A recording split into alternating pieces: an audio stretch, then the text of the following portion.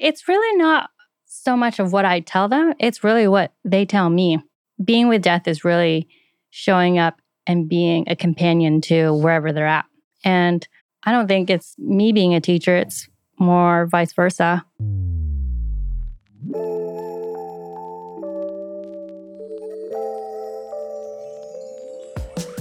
Marifel, it's nice to have you on here. How you doing? Good. Thank you very much for having me. I appreciate it. So for those that are listening, she brought in a nice Bob Dylan quote to get the tone going, talking about death. So we're off to a good start.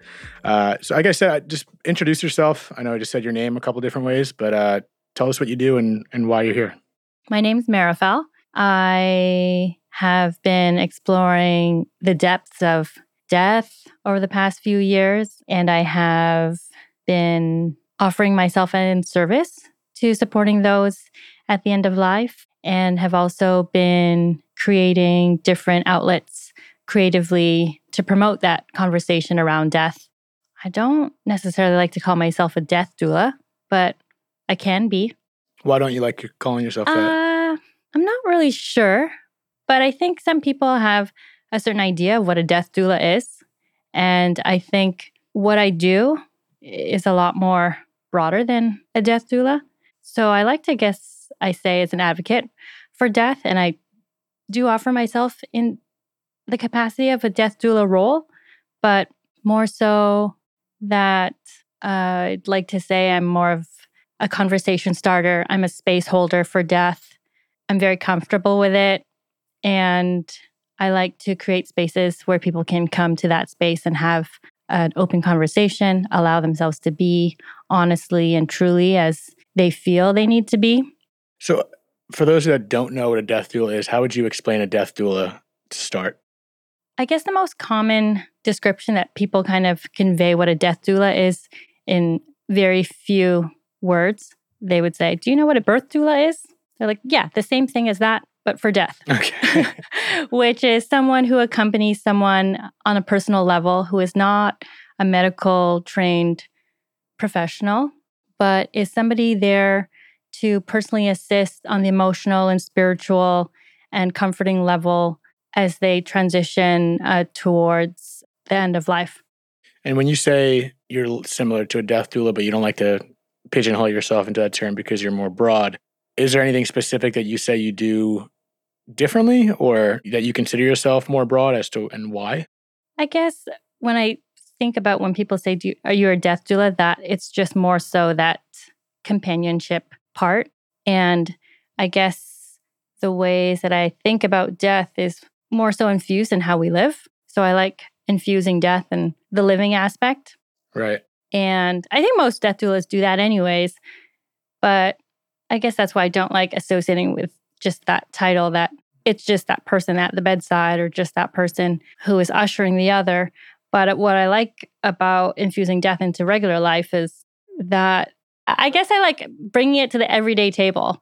Well, I think from my understanding of how you're infusing it with life, or deal with me if I'm completely misinterpreting this, but I'd like to think this podcast and my interpretation of it is I like to infuse death with life, not in a sense that we should just, be considering death all the time and constantly thinking about it, but we should, have some sort of bandwidth in our heads about death just because it helps us accept it. And therefore, I think the more comfortable you are with death is where your life can kind of, start in a way where it's just a level of acceptance. At the end of the day, it is in the back of all our minds. We're all going the same way. So the sooner you can kind of embrace it and infuse it with your life and not run away from it, when the day comes when you do deal with death on your own or with someone in your life, which is inevitable, maybe you're a little more equipped because, like I said, it's inevitable. Yeah. So I don't know if that's what you mean by infusing it with life. Yeah, I guess it's just, I'm an advocate for death contemplation. I guess that's a better way of encapsulating all the things that I do, whether it's being at the bedside as a hospice volunteer or ushering somebody who is faced with an illness and they're confronted with death a lot more immediately. How do you contemplate death personally? What's your contemplation? I do it through breath work. So I also do breath, and that is my Instagram handle is Breath to Death. Oh, and hopefully not literally. But that is a symbol of life, from the moment you take your first breath to the last breath, that's life. And so breath to death is bringing that life to the death and that death to the life. And I think we've spoken this before when we first started chatting, is that we both love talking about death because it really enriches your life so much more when you know that it's going to come to an end one day. Right. And especially confronting death, it's an obstacle when you deal with death. It's trauma. It's going through a tough time. And at the end of the day, life is suffering in a way. And people look at suffering negatively, justifiably, obviously, it's hard. But I don't know, we try to avoid suffering at all costs, which I understand that's the survival instinct, and who the hell wants to suffer? Not that I'm trying to put myself in a position to suffer, but so much comes from suffering. And I think there's a positive way to look at suffering, even if it's as simple as going to the gym. Like, you're putting yourself through some sort of suffering for the better cause. And I'm not saying go look for death in this weird comparison, but that there's a lot in that suffering. And I think that's an important thing to consider. Yeah, absolutely. There's a lot of people who talk about that it's easier to die than it is to live. Yeah, I could see that, depending on what the hell happens. But yeah. And I think that is very telling about how we're living our life. But again, to bring it back to that death acceptance, if you know that it's going to all end one day, there is some sort of peace in that this suffering is going to end. There is a piece to that. Absolutely. It's also terrifying because, like, what if there's more suffering next? But that's a big unknown, which obviously comes with a lot of the fear of death. And I think that's a lot of the reasons why most people don't like talking about it, because it's so unknown. Yes. But I think that suffering and that kind of like rigorous rounds of emotion that we all go through when we think about deaths or endings or any of that kind of tough life that we go through, it's in that space where you can kind of find the gems of what life really means by going through that roughness of life. Right. That's like going through the hardships of working out so hard to earn the strength in the end. It's what builds your muscle. It's what gives you the endurance that you keep building on throughout life, or through that workout that you just become stronger in the end, that you feel a lot more equipped, that you feel strengthened in your core. And I think that same sort of way, when you go through the hardships of all the deaths within life, that's what like hooks you up to be stronger in your core. I don't want anyone to go through suffering, but part of me does, just because it's important, like we're discussing. But let me ask you, do you have any go-to statements or go-to concoctions of clients or people that you work with that are in the transitionary period of dying, or I don't know what your normal clients are? I guess maybe start there with your normal clientele, if you have any normal clientele or consistencies of experience. But what do you tell people that are passing or at the end of their life? It's really not so much of what I tell them. It's really what they tell me. Being with death is really showing up and being a companion to wherever they're at. And I don't think it's me being a teacher. It's more vice versa. Oh, interesting. So is that part of what you're saying about holding space? You're just kind of, right. You're there. Yeah, you're there and you're not afraid of it. You're not reacting to what they're saying, because a lot of people feel bad that they don't want to bring anybody down when they talk about how hard things are. They don't want to be a burden. That's what a lot of people at the end of life feel, is that they just don't want to be a burden on anyone. Even if they're not actively dying, just even in the face of illness, there's a lot of people who don't want to burden others. And that is a big part of aging, going through tough life, and needing help, but also seeing that it's hard, not just for them, but for everyone around them. And so giving them that space just to be honest with exactly how they feel, it just kind of takes the weight off. So is that why they bring a third party in, like you, in your opinion, is because they don't, like, for instance, like, why would someone, bring in I know you didn't give me a title, but you could say death doula. Okay, yeah. death doula. Yeah. Why would someone, in your opinion, bring a death doula in as opposed to just a friend or a family member? Is it partially because of what you just told me, that people don't want to be a burden on potentially the people that they're close with? Obviously, some people might not have anyone, so there's a multi... It could be, but I also want to say that a death doula isn't somebody who just studies it and is down for it. It could also be a friend or a relative. It's not necessarily a profession. It could be anyone in your community, somebody who is showing up and allowing all that needs to be and all that's dying and all that's happening and all the feelings that are happening. It is helpful, I think, in my opinion, to have somebody else out there just to kind of be a support and allow everyone to feel what they're feeling. It is helpful to have somebody that's outside of the family, outside of the friends, that they're not tied to anybody's story. They're not tied to anybody's side.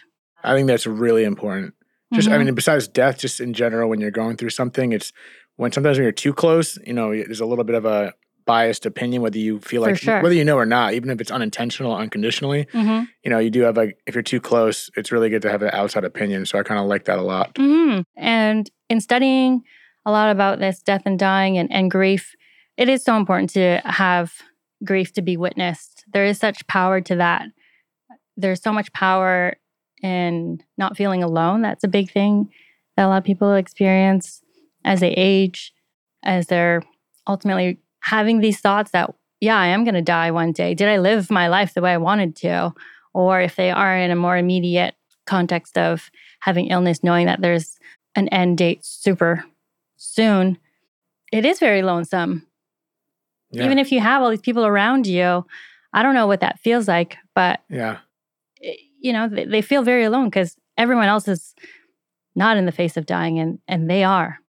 Yeah, I mean, you go out by yourself, regardless of the people that are around you. You're kind of taking this journey on yourself, and that's it's pretty wild. Even when I have a podcast talking about death, I still get a little weirded out by it. But what the hell am I going to do? I'm just going to keep talking to people. What experience have you had regarding death personally? I'm sure that you've had close experience that have probably led you on this path, right? Absolutely, yeah. So prior to me going on this deep dive into death and dying, I was working as a respiratory therapist in a hospital in Canada where I used to live. I'm Canadian. What part of Canada? Just outside Toronto. Oh, nice. I've been to Toronto a couple of times. Yeah, it's freezing. It's cold. That's about what I got there. Yep. So working at the hospital was what really illuminated a lot of this curiosity around death. As a respiratory therapist, you're present at all code blues, which is when somebody has a cardiac arrest, they have their heart stops or their breathing stops. Was this during COVID at all? No, this is prior to COVID. Got it. Thankfully. Yeah, that's Yeah. Wow. Yeah. You just missed that one. I know. I dodged a big bullet there. Sorry, go on. I was just curious for a timeline. It's true. I think about that a lot. But I left that profession just before COVID hit. And in reflection to my career as a respiratory therapist, I was in the face of death a lot. And sometimes we'd try to bring them back to life, sometimes over and over. And you question, why is this person still alive? It seems like they want to die. Seems like they want to die? Yeah, it's crazy. Sometimes you'll see patients and they look like they've given up on life. Everything else that sustains their life is dependent on the workers of the hospital. They may not have family. Their spirit looks quite depleted. And it's always made me wonder why somebody's life continues on and on and on and on. And they can have all the physical disabilities that could prevent them from living what we would, most of us consider be living a good life. But I just always wonder. I was so curious about what makes somebody continue on in life or what makes a life go just like that. Watching babies die, watching kids die. So your question is the overall, are you getting specific on why is this person still surviving? Or is it just a general, philosophical question that you're referring to? Yeah, just a general philosophical question, just in terms of, that you'll never know who's going to keep them living and who's going to die anytime. Do you ever get a chance to talk to any of these patients, or is it always like an in and out thing? As a respiratory therapist, you're there in and out. Right, you're just focusing on giving them life. There's patients who have tried to commit suicide that survived. There are patients that tried to commit suicide and they've succeeded. And how old were you when you started this profession? When you were really around these people dying? I was 28, 27. Did any of these people die right in front of you? Or oh, yeah. Constantly? Not every day, right. But enough. Multiple times? Yeah. There's some days where multiple people died and you're just damn, what a day. And you just got to kind of move on to the next job. Yeah, and your job continues, and then you're just slapped in the face that, death can come anytime. And some of these people have been ill for a long time. Some of these people got Mm-hmm. into a car accident and they were young. Yeah, I've never witnessed someone dying in front of me except my hamster, which that was traumatic enough, but doesn't quite step up to what you're talking about. What does that do to you the first time, or just in general? Like, what is that? How does that? Excuse my language, would fuck with your emotions? I don't know if it just rocks you. You don't even know what happens. It just rocks you, and then you just shake it off because you got to continue your job, and then show up. And then I don't think it really hit me until I stopped working. And I think that's when I thought about my job so much. Is like, what was it about my job that really had an impact? And I thought about how I was always so curious about the death parts and how I witnessed so much of it, and how I witnessed beautiful deaths that were very peaceful, and that I witnessed really horrific deaths, even seeing a baby die. It just all of that. And just to see the whole wide spectrum of anyone and everyone dying. Did you ever, I mean, I know you were in and out, so perhaps not. Did you ever see any of the families, whether it was in passing or come to the bed or anything like that? Oh, yeah. Because the reason I'm asking that is because now you're so in touch and interested in being there for those people, right? The families as well, not just the person that's dying. So I wonder if you witnessed those aspects of reactions. I'm sure that every family might come in and react differently. Sure. So I wonder if that affected. Absolutely. Yeah, there are patients who we've taken care of regularly, and you actually develop relationships with the family because they're always there. Being in the ICU, also that you see them show up or actually not show up. That there's so many different spectrums of people who are critical, and you know that death is so close to them. And also being the professional that has to turn off the machine when they've said, okay, that's enough. And when there is family there, that's something else that kind of spoke to me. Is I wanted to stay. I wanted to witness it. And I think that's something that had always lingered with me that made me more curious about going into death work, is that I wanted to know more. I wanted to know what happens after that. I wanted to know, how are they doing a few months later? It was just an interest? It's just an interest. It was a curiosity. Yeah, even having a close relationship with, or feeling like you had a close relationship with the patients. And then when they're no longer there in the hospital, you just wonder how their family's doing, because we were all touched by that person and now they're not there. So there was no connection to that surrounding family anymore. Yeah, that is the pace at which, people in your profession that constantly deal with death, it's just kind of like ripping a Band-Aid and on to the next one. And there's no, I want to say closure, but I guess, when you get as close as you did, it's hard to have that closure, even though it's not you personally, but either way, you were right there face to face with it. Yeah. What was your transition from there to being involved with, doing what you're doing now as a death doula-ish? So when I moved to Los Angeles, that's when I was doing the career shift. And again, in that contemplation of what was it in my last job that really spoke to me, and realizing it was death, then I started exploring what courses there were to know more. What courses do you take? Is it like death doula courses? So first I started with this program at the Open Center in New York, and it was a program called The Art of Dying. Oh, cool. It was a thanatology certificate course, and it was very broad in the context of exploring all aspects of death and dying, from the medical side to cultural practices around the world to doing home funerals, all kinds of things. Okay, so it's a super broad. I'm taking The Art of Dying literally. Is it more focused on the person passing, or just the ways of dying? What does that mean exactly? It was pretty broad. They just talked about death in different contexts. So, like, for example, one weekend would be, how does somebody come to dying through the medical field or through the medical system, and kind of shedding light on how somebody could be slowly dying at the end of life as they age, as they have medical complications, and just to kind of give you that aspect of how somebody's been thinking about death for a long time, and then they show up at the hospital and it becomes very critical, and that's that. Got it. So the first step is more an umbrella around death, and then maybe you're getting there, but does it transition to how you're supposed to be again with these people, or is that up for interpretation? This one course was just kind of very broad. There was people from all over. So there was people who are psychologists that kind of wanted to understand a little bit more about death. There were midwives, midwives who were wanting to flip to the other side of life.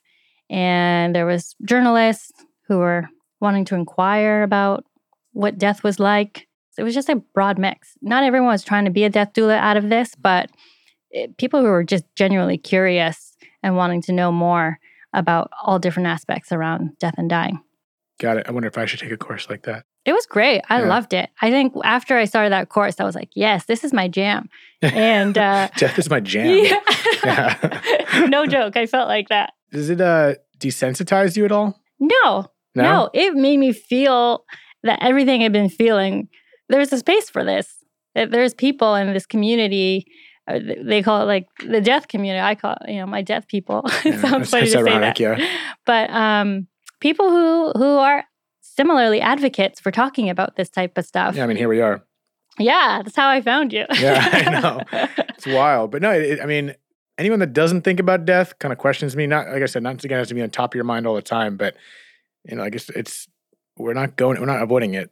Yeah. So it's so interesting culturally too. I want to ask you, and part of that, any of the course that you took, did it speak about death culturally in regards to any differences at all, or not really? Yeah, there was one weekend that was focused on cultural practices of how certain cultures view death. Did you notice anything different, if you recollect? Or Oh yeah, I mean, ultimately in the Western world, it's very taboo. There's a whole death industry that is catered to taking it away so you don't have to be burdened by it. Industry of taking it away? Oh, yeah, sorry. I should be a little bit more specific. For example, the funeral industry, funeral homes. They take the body away from you so you don't have to see it. You don't have to You don't have to groom it. You don't have to touch it. You're busy grieving. Don't look at this. This is too horrific. Let me doll your loved one up. Let me make them look prettier than they did in real life. Exactly, yeah. And then in other parts of the world, they're adoring it. They're touching it. They're bathing it. They're wrapping it. They're hand-bearing it. There's ritual and there's community around it. And they're so tangible with it. And I think that's great. This is where I like bringing this kind of information to the table, that there's other ways other than the funeral home to take care of the dying or the dead, that it's not the medical system that's going to be your answer for everything when you're in the context of dying or aging, that there's layers to supporting that space, that it's a lot about community. It's a lot about building that relationship and being okay with it so you can be tangible with it. There's not a lot of space for these things to allow yourself to feel all the things. No one wants to feel bad. Nobody wants to feel sad. Nobody wants to feel angry, but that's all human. I think that's the best thing I love about death. It just gets the realness of being human. Like we've discussed, that makes it a part of life. And it seems like death is the end of life, which it is, but it's a part of life. And I wonder how culturally, how that transition even happened, how we in America are so, I guess it relates to what you were saying, don't want to feel it. We don't want to feel it. And then it reverts back to the idea of suffering, how we were explaining how I think suffering is a good thing, even though it's a bad thing. Mm-hmm. But if we're going to push things to the side, then it's just going to keep things in. And I wonder the psychological effect of really being intimate with the one who passed in their body. Because a friend that I met from Puerto Rico, and he was saying something like that. I think it was Puerto Rico. That I just realized I said Puerto Rico and then Puerto Rico, but both. How they did put the body, if someone died from a motorcycle accident or something of the sort, they would actually, show the body with the bike or something of the sorts, okay, where it was super graphic, but that was part of their healing process. And I wonder the psychological effect of seeing it like that, no matter how, even yes, it's gruesome, and I don't know how I feel about younger people seeing it, but whatever. Yeah. But I'm just saying that's one example of, getting way more intimate with our mortality as opposed to us, where it's hidden and you get, an hour to see the body and then it's covered and this and that. For sure. I think they're both, different schools of thought, obviously, but there's got to be a psychological difference in the grieving. And I wonder what that is. Absolutely. Well, actually, to add to that course, it was through that course at the Open Center that I met Olivia Bareham. She was one of the teachers for one of the weekend workshops. And that weekend was learning about home funerals. Who's this? Sorry for not knowing who she is. Oh, it's okay. Olivia Bareham. Mm-hmm. She is the owner and teacher at Sacred Crossings. She's a funeral director and does funeral homes. She's an advocate. She's a teacher. And so it was after meeting her and learning about this home funeral way of holding death, I learned that there was this death midwifery course, which is here in LA. And after I finished the program at the Open Center, I continued on to do her death midwifery program. And that was getting in deeper on a personal and a more intimate level with people who are dying. And what aspect exactly? So her program is broken up into 3 kind of components. The first part is called Enter the Grave, where you're kind of going on your own spiritual or personal evaluation of yourself and confronting your own thoughts about death as you as an individual. It sounds like this is where ayahuasca comes in. Oh, you could do. I mean, I think this is where a lot of why people kind of do ayahuasca, because they want to go in personally. Yeah, they say that deeply. The first phase is I think the first day. What I heard recently is it's like a death. Like that first ego day. Death. Yeah. Yeah, I've heard about Eagle death? Ego death. Oh, ego death. Yeah, ego death. That makes more sense. Yeah, that's what I heard. So it's kind of like literally a death. Again, death of the ego, which is, pretty close to dying, I would suppose. So go on. You're saying, so that was the first day. So that was the first portion of her program. And then the second one is conscious dying, kind of going into the physical things of how their body starts to age or break down closer to death, things that you'll see, things that one might experience closer to death and how to show up for that, or just to be in awareness of. And then the last part is after body care. So that is... what we were just talking about? Mm-hmm. So how to, if you're leading a home funeral, how to encourage family members to be in touch with death, how to do a washing at home, how to create ritual in the home, how to bring in your own community to be in support of this person who is part of your life, but is now still in your home if they've died at home, and how to create that own space to have your own home funeral. Wow. So you kind of cover across the board from in death. My thought when you learn, obviously it's important to know the different aspects of death, which makes sense. I definitely thought there'd be a heavier system for, okay, what do you do when you're there? You know what I mean? So that's why I'm curious about your practice. I know you answered the question earlier, more or less about just holding space and being there and let them speak. But I'm very curious about the operational aspect of it. Like, do you walk in there, just grab their hands, or do you say, "Hi, what can I do for you?" Or what is your step walking into that room? I feel like it'd be awkward. For sure. I mean, I have only had like a few people that I've worked with.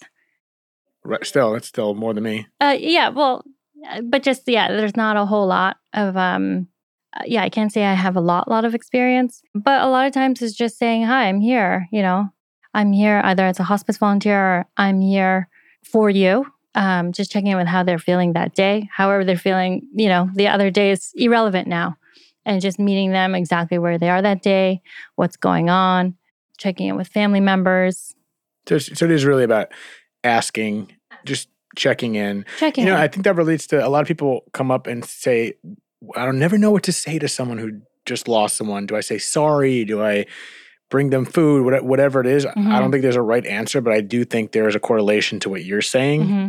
I do think it's just holding space.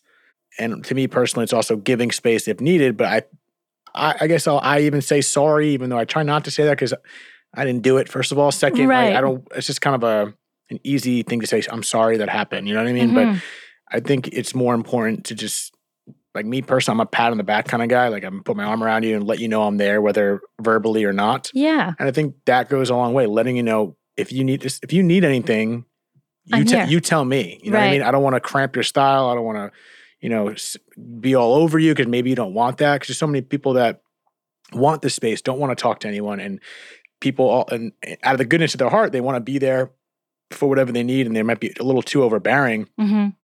And I think it's important just to let you know they're there and let them come to you or let them speak. Right. And I feel like that's what you're saying, and that's what you ultimately do. A lot of it is just asking questions. How are you feeling today? And giving time for them to even feel for themselves how they're feeling, because no one's asked them. They don't even know sometimes because they're just in their whatever space they're in. And then it's not until somebody asks them, how am I feeling? They're like, oh shit, how am I feeling? And you got to ask them almost twice and really look at them, because the first time you ask them, like, I'm good. I'm like, no, how are you? Exactly. You got to do one of those little 1-2s. Yeah, asking, how are you? Yeah, that comes out. It's really the second "how are you" that really gets people going. Because the first one is just, it's so ritualistic. I'm good, blah blah blah. Right. But the second one's like, no, man, how the hell are you? Like, are you good? Yes. And that's when you kind of pull out. And just genuinely asking, what do you need? What can I do for you? And just giving examples. Can I do your groceries? Or do you want some space? Do you want to talk about it? Is it helpful if I hold your hand? And just giving that space and silence. Ooh, silence can speak so much. I love silence. Ooh. It goes both ways. Silence can be interpreted, I guess it depends on the scenario. Even outside of death, silence, some people are so uncomfortable with silence, they just have to fill in the gap with bullshit. Yeah. And I'm fine just sitting there, even if it's in a car going somewhere for an hour and not saying one word. Mm-hmm. It's like my mother. I remember like when she picks me up from the airport occasionally when I fly back to Jersey, we'll hug, kiss, catch up real quick. And then sometimes we haven't seen each other in a few months. And we'll go into like a 20-minute zone where we're just driving. But holding that space together and sharing that presence together, I feel it, first of all. And that's good. Like, that's we're gonna keep talking more. We'll have a drink, whatever. We have plenty of talking.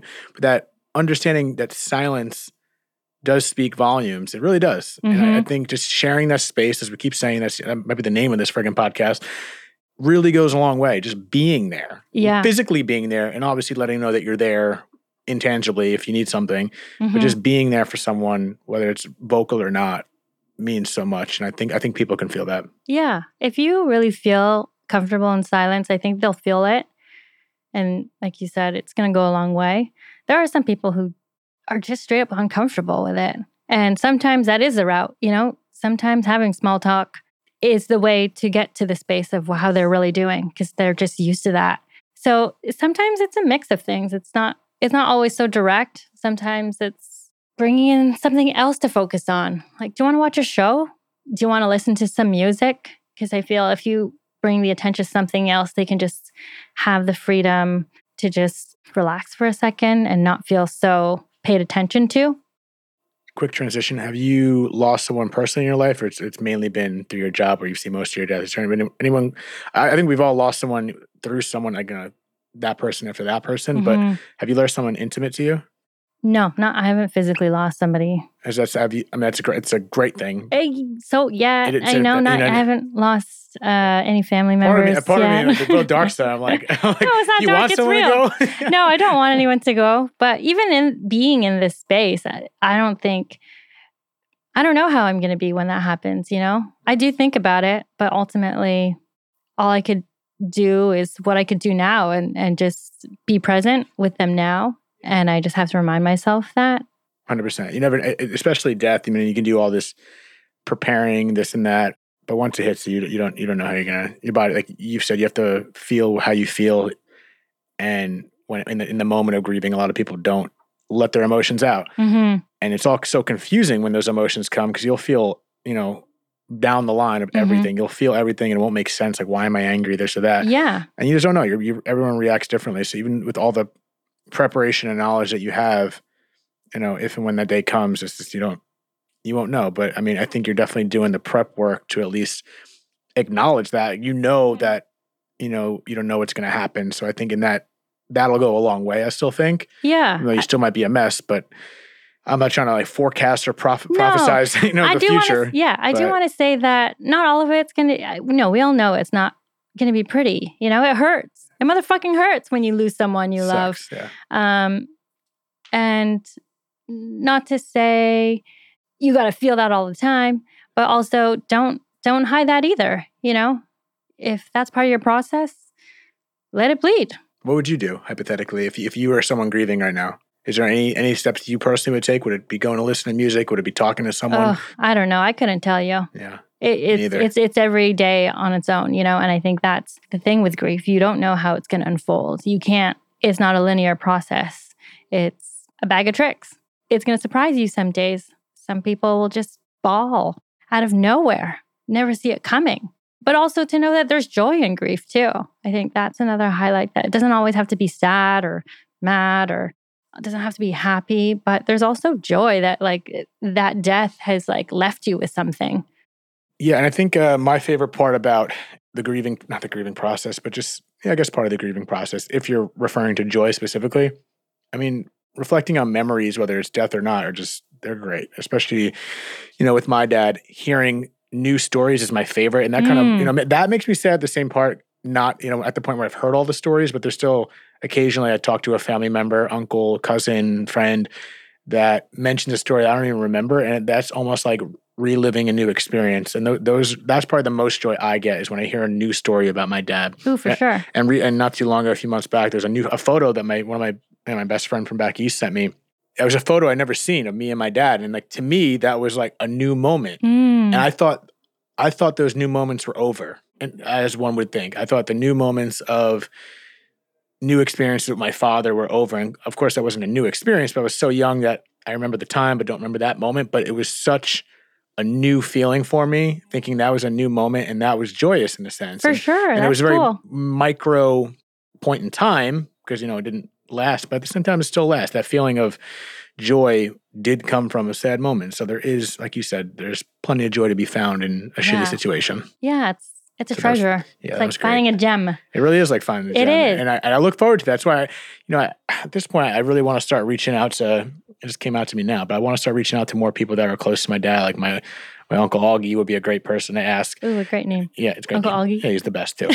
So there's plenty in my head, like there's so many stories that I want to hear about my dad that, like, of course he had to get in some mischief. I mentioned this in the last podcast, but he had to get into some mischief and some of that shit. Like, I'm old enough to know now. I want to hear that stuff. I want to hear stories I didn't know about my dad. Yes, to know your dad as a person, not as dad. Exactly. As a brother, as a friend, as a man. Yeah. Whatever. Totally. All of it. Yeah. And that's the really stuff cool. that, I missed out on because he died when I was 12. So I missed out on that becoming a man moment where we could share that. So right now the opportunity is to, speak with my, my uncles and whatnot that, grew up with them.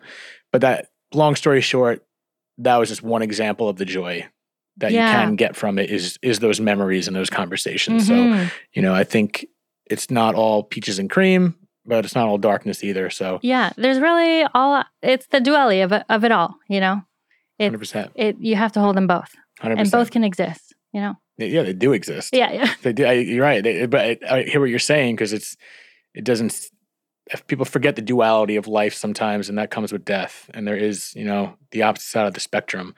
Just especially when you're in it, it seems like there's only one side, and it's a deep hole that you're never going to get out. But that's not the case. But it takes time, and I think the work that you're doing is important. I think it's important to educate people that haven't experienced death. And I'm impressed with the fact that it's a fine line because you haven't experienced death on your own, which I think usually, my thought at least innately would think that would trigger the path you're on. But you did experience a lot of death, whether it was personal or not. You were in the face of death, which is in itself even a different experience, if not even, the same level of difficulty dealing with that much death over and over again. Like I had it with one person. Multiple people died in my life, but that was like the closest with my father. But the fact that you didn't lose someone personally and drove you down this path is kind of a message that I'm trying to get with this podcast is hopefully people will be open to this conversation, whether they handled death in their life or not. Yeah, absolutely. I will say the closer you get to it, the more you learn the intimacies of life, of how impactful it could be when you learn about somebody's relationship with someone and you learn about how much they mean to that person or the gems that they've handed off to that person and what we celebrate about each person who's about to pass. And when we celebrate those things, those are the gems. Those are the gems you're going to find through the stories you're going to find out about your dad or even about yourself. Definitely about people yourself. who witnessed you in relationship to your dad, who they were the space holders. They were the watchers. They were the witnessers of you and him. And that's pretty cool to kind of go digging. Yeah. Well, I love that. I respect what you're doing. And I think there's a lot of doors that you open that maybe I should start considering taking some courses and whatnot to just sharpen my tools. And I think it's just good knowledge to have, even though it's a space that I think a lot of people avoid. But I almost said Marifel again, but Marifel, I want to thank you for being on here. That was a great conversation. I don't know if you have any last words or anything you want to poke out there. I think mention your Instagram again if you want to be found. If not, don't. Oh, yeah. But any last words? No last words, but I'm here for it. You're holding space. I'm holding space. breathing breath into death. Mm. That's my Instagram handle, @breath to death. And I'm here for it. I'm here to talk about it. I'm here to preach about it, how to hold it, how to be all ooey gooey with it. Ooey gooey. Okay, I like that. And yeah, thank you so much for holding this space and conversation. I think that's great that you're sharing these conversations with different people.